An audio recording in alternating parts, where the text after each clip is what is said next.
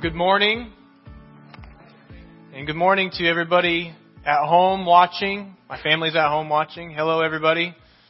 Love you guys. And I hope that you had a fantastic Thanksgiving, however you ended up celebrating this year. I know this year has been crazy and unpredictable and a lot of times disappointing.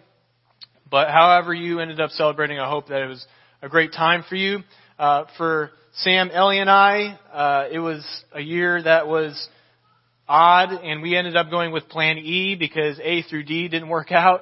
And so we ended up celebrating Thanksgiving together at home. We got Cracker Barrel. That was our meal this year. And so just saying, like, if you have a Thanksgiving crisis ever, Cracker Barrel's where it's at. Like, they got you. They'll take care of you. It'll be good. I should get paid for that, Cracker Barrel. I should get something out of that. But it was good. And if I'm being vulnerable with you, I was pretty disappointed going into this Thanksgiving. In our family, Thanksgiving is a big deal. Really, holidays are a big deal. We love to get together. We love to eat food and do fun stuff. Our Thanksgiving usually is eating food and watching football and then going shopping afterwards. That's usually the rhythm that we would have, but this year was different. And to be honest, it was disappointing for me, and it was hard for me to find joy this year. But in my disappointment, God hit me in the heart, and He kind of challenged my heart in thinking of, well, what actually matters? Is it the food? Is it the family? Is it the football? Is it the shopping? Is that what really matters? And what He showed me is that Thanksgiving is not dependent on any of those things. And honestly, Thanksgiving is not even a holiday. It's an attitude. And I had a bad attitude. And God showed me that I need to change the way I was thinking. And He opened my eyes to what I was actually thankful for. I'm thankful for my girls, my wife Sam and our little girl Ellie. I'm thankful for them, and I love them. And this week we made new memories. This was the first year that Ellie got to eat food. Not food like, that was weird. Eat Thanksgiving food. Like, she eats food all the time. But Thanksgiving food. And so she just tore into it. It was awesome. It was so fun. At times it seemed like she was eating more than Daddy.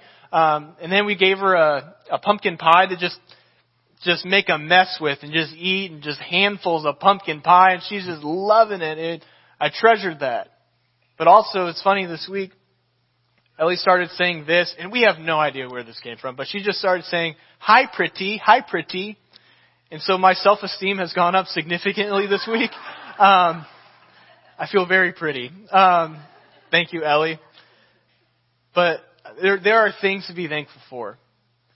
And I'm so thankful that I get to go to the table and meet with my girls every single night and go to the table with them. And not just for Thanksgiving, but every day.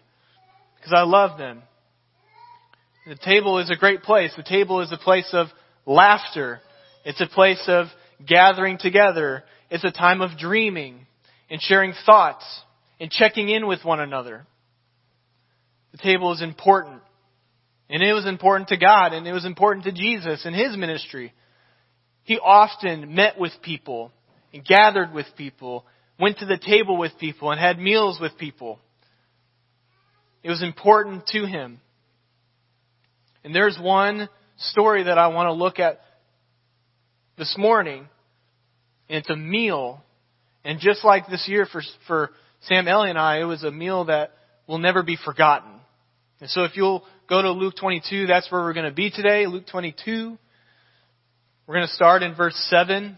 We'll have it on the screens.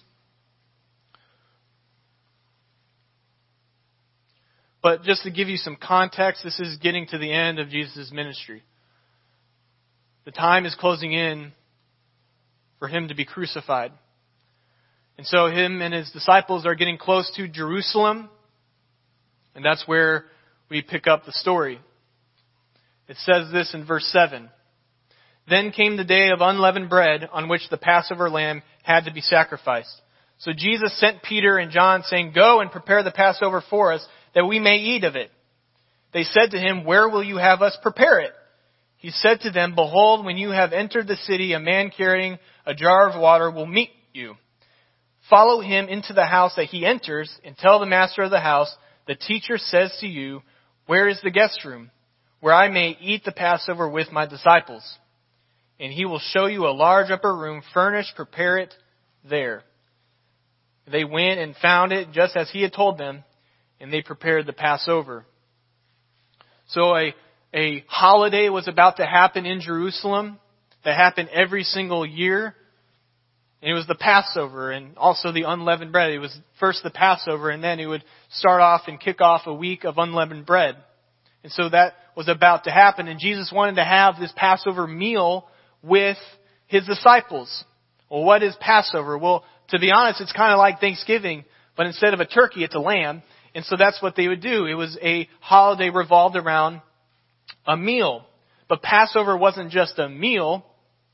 It was an event. In Exodus 12 and 13, it shares the story of the most significant redemptive event in Israel's history. It is the time when Israel was in slavery for 400 years in Egypt.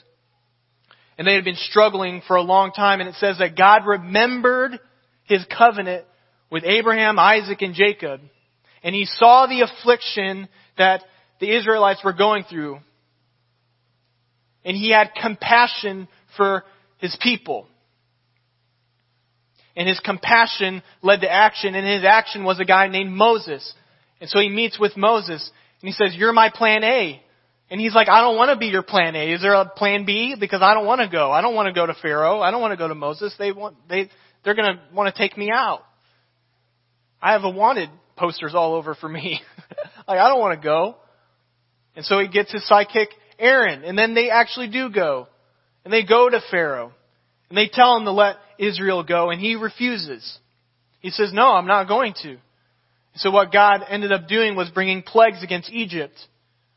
There were 10 total, and 1 through 9, all the plagues were just for Egypt. Egypt was judged and disaster was brought against them, but Israel was spared every single time. But then you get to the 10th one, the last plague, and God speaks to Aaron and Moses and says, "This one's going to be different. See, there's going to be a time at night when I'm going to come through, an angel is going to come through, and he's going to take out all the firstborn sons and livestock. It doesn't matter if you're Egyptian. It doesn't matter if you're Israelite. But it's going to happen. It's going to come. But I'm going to provide a way for you to be spared. And this is what you need to do." And he gives instructions. He says, "Take a lamb that's a year old and sacrifice it. And take its blood and put it on the door frame of your house. So when the angel comes by, then you'll see the blood and you will be spared. And then you're to take that lamb and to eat it and celebrate for what I'm about to do." And after he had given instruction on how to be spared, he gave instruction about how to remember this, how to celebrate what was about to happen. And he did it in a meal. And so for once a year, every year, on the 14th day of the first month of the Jewish calendar, families gathered together. And they eat lamb. Sacrifice it. And they were not supposed to have leftovers, which is such a bummer because leftovers are awesome. It's like the best part of Thanksgiving, right? But they were not supposed to have leftovers. They were supposed to burn up the leftovers. What a waste. But that's what they were supposed to do, and it was going to be a statute forever. For generations and generations to come. And this is what we see Jesus and his disciples 1,400 years later celebrating. Going to Jerusalem to have the Passover meal. What's the purpose of the Passover meal? Like, why does it matter? There's 3 purposes for the Passover meal. The first is this, to regather in community. You see, in Egypt and then later on into the wilderness, what they would do, they would have the Passover in their homes, in their family units, and they would celebrate that way. But then in Deuteronomy 16, God goes a different direction. He says, "No, I want you to go and celebrate the Passover in the place where I dwell." He was referring to where the temple was going to be. So that meant Jerusalem. And so for generations after that, the Israelites would go to Jerusalem as one body, as one unit, and celebrate the Passover together. They had the same common identity as the Passover ones. So not only was the food the thing that brought them together, but it was also their identity. They were God's people, and they were the ones spared in Egypt. And so we come together in community for that. The second is this, to remember the Passover. And this is probably the most significant. So they gathered together to remember. Israel would remember the Passover event by reliving it through Passover meal. They gathered together like the Israelites did in Egypt. They sacrificed the 1-year-old lamb like they did in Egypt. They ate the lamb like they did in Egypt. It was a reminder, a physical reminder, a reenactment of what happened that night. How they were spared. The point of the meal was to remember that God provided a way for Israel to be spared from death. It was a physical reminder, and God is all about physical reminders, isn't He? And this was one of them. But it also was a reminder that God keeps His promises. See, He kept His promise with Abraham, Isaac, and Jacob, and even Moses. He had kept His promises. So Passover gave hope for the future. If God is going to keep His promises in the past, He surely will keep His promises for the future. And there were promises that were to come. And so they had hope. And Passover reminded them of that hope. The third purpose of Passover was this, to redirect their lives. The people of Israel were passed over for a purpose. And the purpose was for God to make them His covenant people. I'm going to make you a holy nation, set apart. You're going to be my people, and I'm going to be your God. And we're going to have a relationship. He wanted to dwell with Israel. And so after the Exodus, God met with Moses, and He gave the covenant. So this is how you are to live righteously. He gave them the law. This is how you're going to commune with me. I desire this. I want this, Israel, because I love you, and I am the one that brought you out of Egypt. And I brought you out of Egypt for this purpose. So Passover reminded Israel of their identity and their covenant with God, but it also reminded them how they're supposed to be obedient to His word, and how they're supposed to be obedient to the law, because they were brought out for a purpose, to be God's people. So Jesus and His disciples were in Jerusalem, going to Jerusalem to have this Passover meal, to regather and to remember and redirect. But Jesus had another purpose in mind for this meal. If we continue on in the story, in verse 14 it says this, "And when the hour came, He reclined at table, and the apostles with Him. And He said to them, I have earnestly desired to eat this Passover with you before I suffer. For I tell you, I will not eat it until it is fulfilled in the kingdom of God. And He took a cup, and when He had given thanks, He said, Take this, and divide it among yourselves. For I tell you that from now on I will not drink of the fruit of the vine until the kingdom of God has come. And He took bread, and when He had given thanks, He broke it and gave it to them, saying, This is my body which is given for you. Do this in remembrance of me. And likewise the cup after they had eaten, saying, This cup that is poured out for you is the new covenant in my blood." So Jesus and His disciples enjoyed the Passover meal. And Jesus shares that He had earnestly desired to spend this time with His disciples and to enjoy this Passover meal with them. But then Jesus started saying things that were pretty odd. And it was things that concerned His disciples. He says that He's going to suffer. But this is something that He's been saying over and over and over again for years now. I'm going to suffer. I'm going to suffer. But they didn't quite understand what that meant. But then He takes the bread. He says, This is my body broken for you. Eat this and do this so then you remember me. You see, bread and wine were common in the Passover meal. You had the lamb, right? The big course meal, right? Boom, right there. That's the main thing. But then you also had unleavened bread, because Passover was the beginning of the festival of unleavened bread. So there was unleavened bread. It was a sign how Israel was supposed to be separate from any other nation, that they were brought out of Egypt. So it was a sign for them. So they had the bread, but then they also had wine. And so these were staples of the Passover meal. So they were probably concerned when he said that his body was going to be broken and sacrificed, and they were to eat the bread in remembrance of him. They were probably concerned. But then when Jesus got to the cup, the disciples probably went from concerned to shocked. And this is why. See, in the Passover tradition, there's this thing called the 4 cups of Passover. And this is not in the Bible. This is something that came out of tradition over the years. The origin of it is really not quite certain. We're not really sure, but there's evidence that Jewish people started practicing this before Jesus came onto the scene, and there's evidence that Jesus was doing this with his disciples and practicing this very thing. It was 1 cup that they would refill 4 times throughout the whole course of the meal. And every time they refilled the cup, it would be given a new name and represent something new. And it all reflected Exodus 6 and the 4 promises that God gave Israel, and then how he fulfilled them. And so it was a celebration and a way of remembering that. The cups were filled with red wine to remind the Jews of the blood of the Passover lamb. And so the 4 Passover cups are these. The first is the cup of sanctification. This was to start the Passover meal. They would take this cup and then start eating. And it was to remind them that God was at work in the lives of his people, of his people, and continue to do so. The second cup was the cup of deliverance.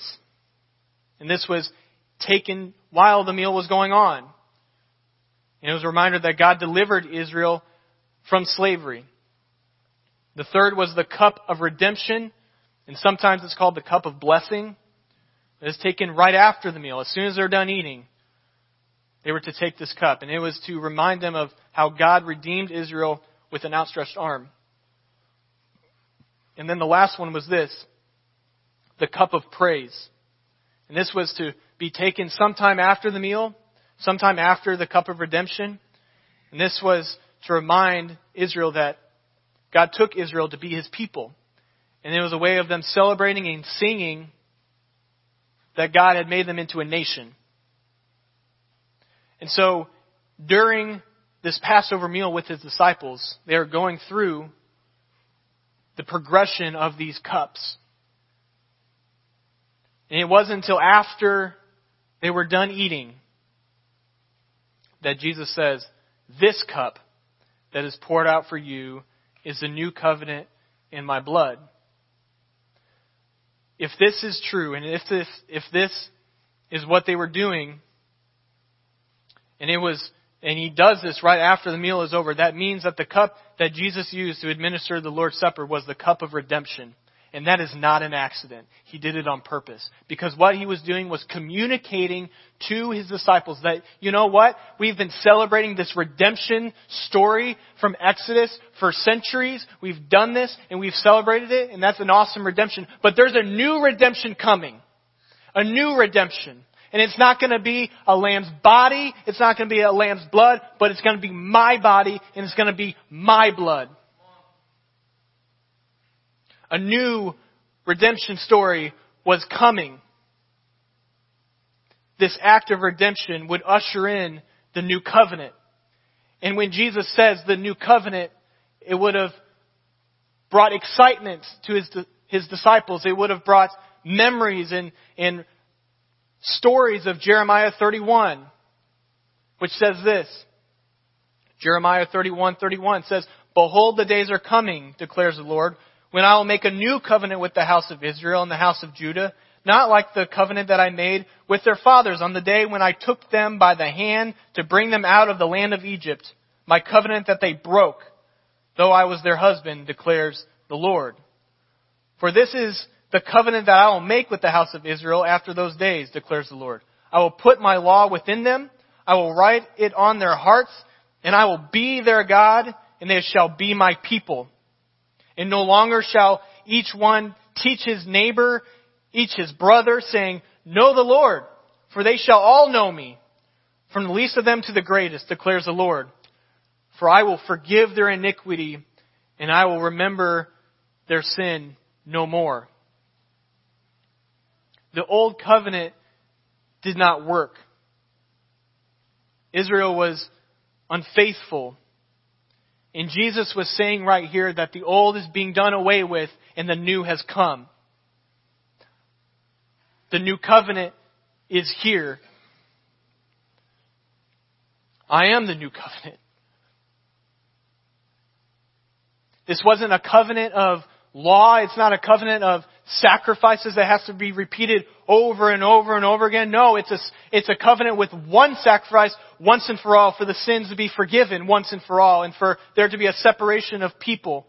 There's a new people. It's a covenant where God will literally transform His people and they will know Him and live righteously. Their sins will be forgiven because sin has been the issue and the problem all the way back to Genesis 3. That has been the problem. And so full circle,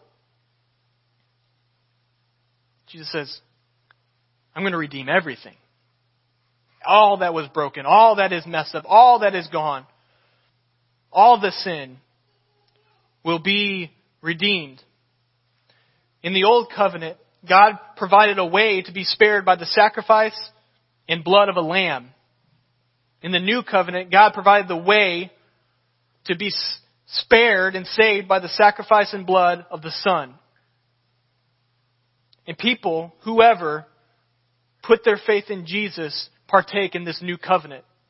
They are transformed. They are given the Holy Spirit to live out righteously. And they become the people of God. They are spared of death. And they are given life. We are His church. We are His people and He is our God. We are the new Passover ones. The Passover may have been the most significant redemptive event in Israel's history, but Jesus' death and resurrection is the most significant redemptive event in human history. And this was incredible news for His disciples, and this is incredible news for us. But nonetheless, it cost Jesus significantly. After that meal that night, Jesus and His disciples went to the Garden of Gethsemane, which is a place they went to often. And in anguish, God was praying to His Father, and He says, Father, if you are willing, remove this cup from me. Nevertheless, not my will, but yours be done. The cup that Jesus is speaking of here is not the cup of redemption. He's speaking of the cup of judgment and wrath. Because He knew, and He was in anguish because He knew that soon, that He was going to be taking the cup of wrath for all of mankind. And He was in anguish over it. He was troubled by it. But He was obedient. And Jesus knew that He had to drink the cup of wrath so that we could have the cup of redemption. And He did on our behalf. His body broken, His blood shed. Now redemption is offered. And this is worth remembering. So when Jesus was having his Passover meal with His disciples, He wanted to spend that time with them and go through the normal progression of Passover. But He also wanted to start a new Passover meal. And that's what we call the Lord's Supper. And it reflects pretty closely to the purposes of the Passover. You see, the church is supposed to regather in community as well. The church is drawn together in community by the Lord's Supper. And Paul in 1 Corinthians 10, he talks about how we are participants in the cup, we're participants in the bread, and though we are many, there's so many of us, you come from different places, different families, and you're individuals. Although we are many, we are one. And we partake as one with Jesus. The church gathers together as one unified body. We are called the body of Christ. We're also called the bride of Christ. We are the new Passover ones, and our identity is in Christ.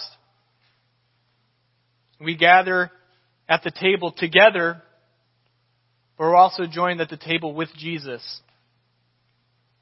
Just like how a husband and a wife go to dinner, party of two, it's the same thing.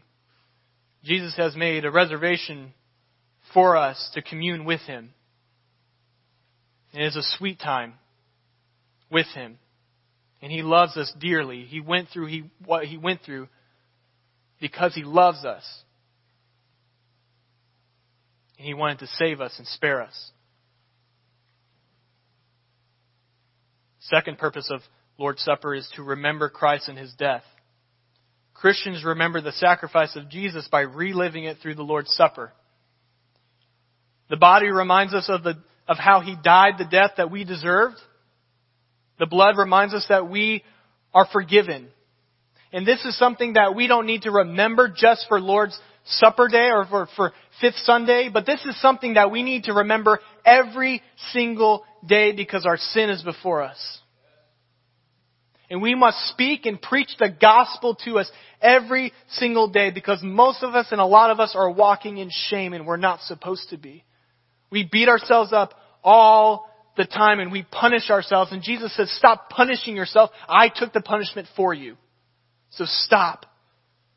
There are times when we feel unworthy to come to the table. Jesus says, no, come. Eat and drink. We're also to remember because we have hope for the future. You see, in the Lord's Supper, there's a future promise. And I don't know if you caught it or not. You might not have. But there's something. Jesus speaks of the future. And if you think back to the progression of the cups of Passover, there's a cup that the disciples and Jesus did not take that night. And it was the last cup, the cup of praise. It says that right here. It says in verse 18, it says, for I tell you that from now on I will not drink of the fruit of the vine until the kingdom of God comes. And Matthew says it a little bit differently. It gives more clarity to this. In Matthew 26, he says, I tell you, I will not drink again of this fruit of the vine until the day when I drink it new with you in my Father's kingdom. He's telling them that we're not going to take this cup of praise right now. We're not going to do it, and he does it on purpose. But there's also a promise connected to it. You see, he's communicating to his disciples that there's going to be a time when I come back, and everything's going to be fulfilled. All the promises are going to be fulfilled. And I'm going to come back for you. And everybody's going to stand before God in judgment. And the ones that are Christ in His church will have the blood of Christ. Just like the Passover. And then when God sees the blood of Jesus, you will be spared. And you will have life. And the ones that don't, won't. They won't be spared. And there will be judgment. There will be a Passover in heaven. And after this Passover, there's going to be a celebration in heaven. There's going to be rejoicing and there's going to be a feast because the bride of Christ is home. And we have been spared. We are the new Passover ones. And then we will take the cup of praise. That's when we'll take it. It's a rain check for right now, but it's a promise for the future. That's what He's saying to His disciples, and He's saying that to us today. We have a hope for the future. And the Lord's Supper reminds us of that. And lastly, the Lord's Supper reminds us to redirect our lives. The Lord's Supper redirects Christians to live righteously. Jesus saved us for a purpose. To be His covenant people forever. And He requires us to follow Him. And that's hard at times. It's difficult. But He gives us His Holy Spirit so that we can. That we're enabled and emboldened. And He hides the Scriptures in our hearts. Within us. And He is always with us.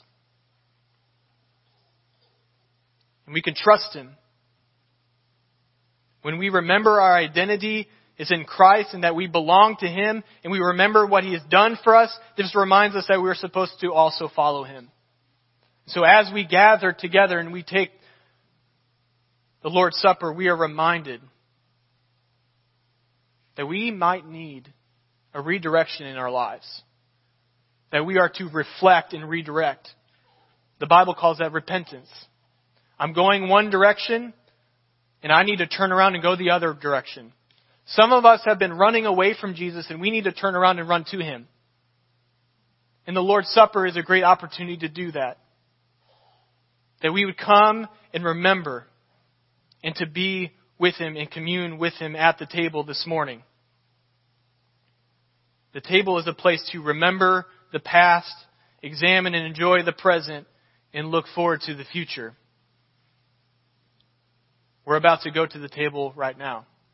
If the band will come up, that'd be awesome. And hopefully you've gotten your prepackaged meal with you. And I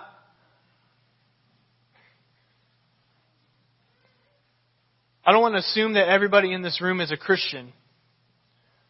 But the Lord's Supper is for Christians to remember. And we are gathered here today. We are gathered.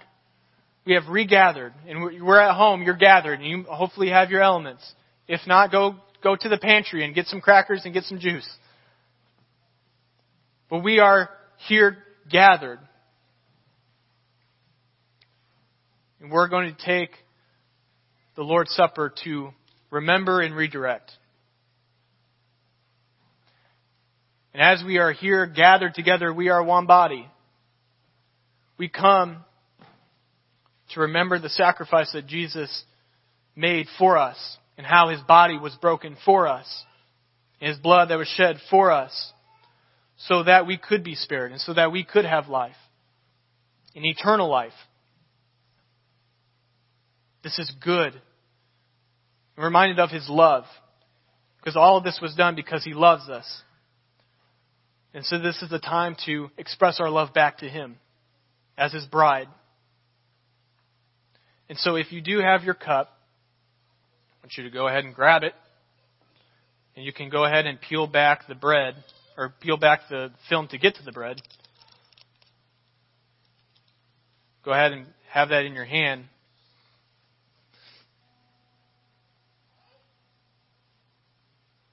We're going to take the bread together as one body. And is to remember that Jesus' body was broken and sacrificed for us. And so, if you will, take the bread. Jesus says this, "Take and eat. This is my body broken for you. Do this in remembrance of me."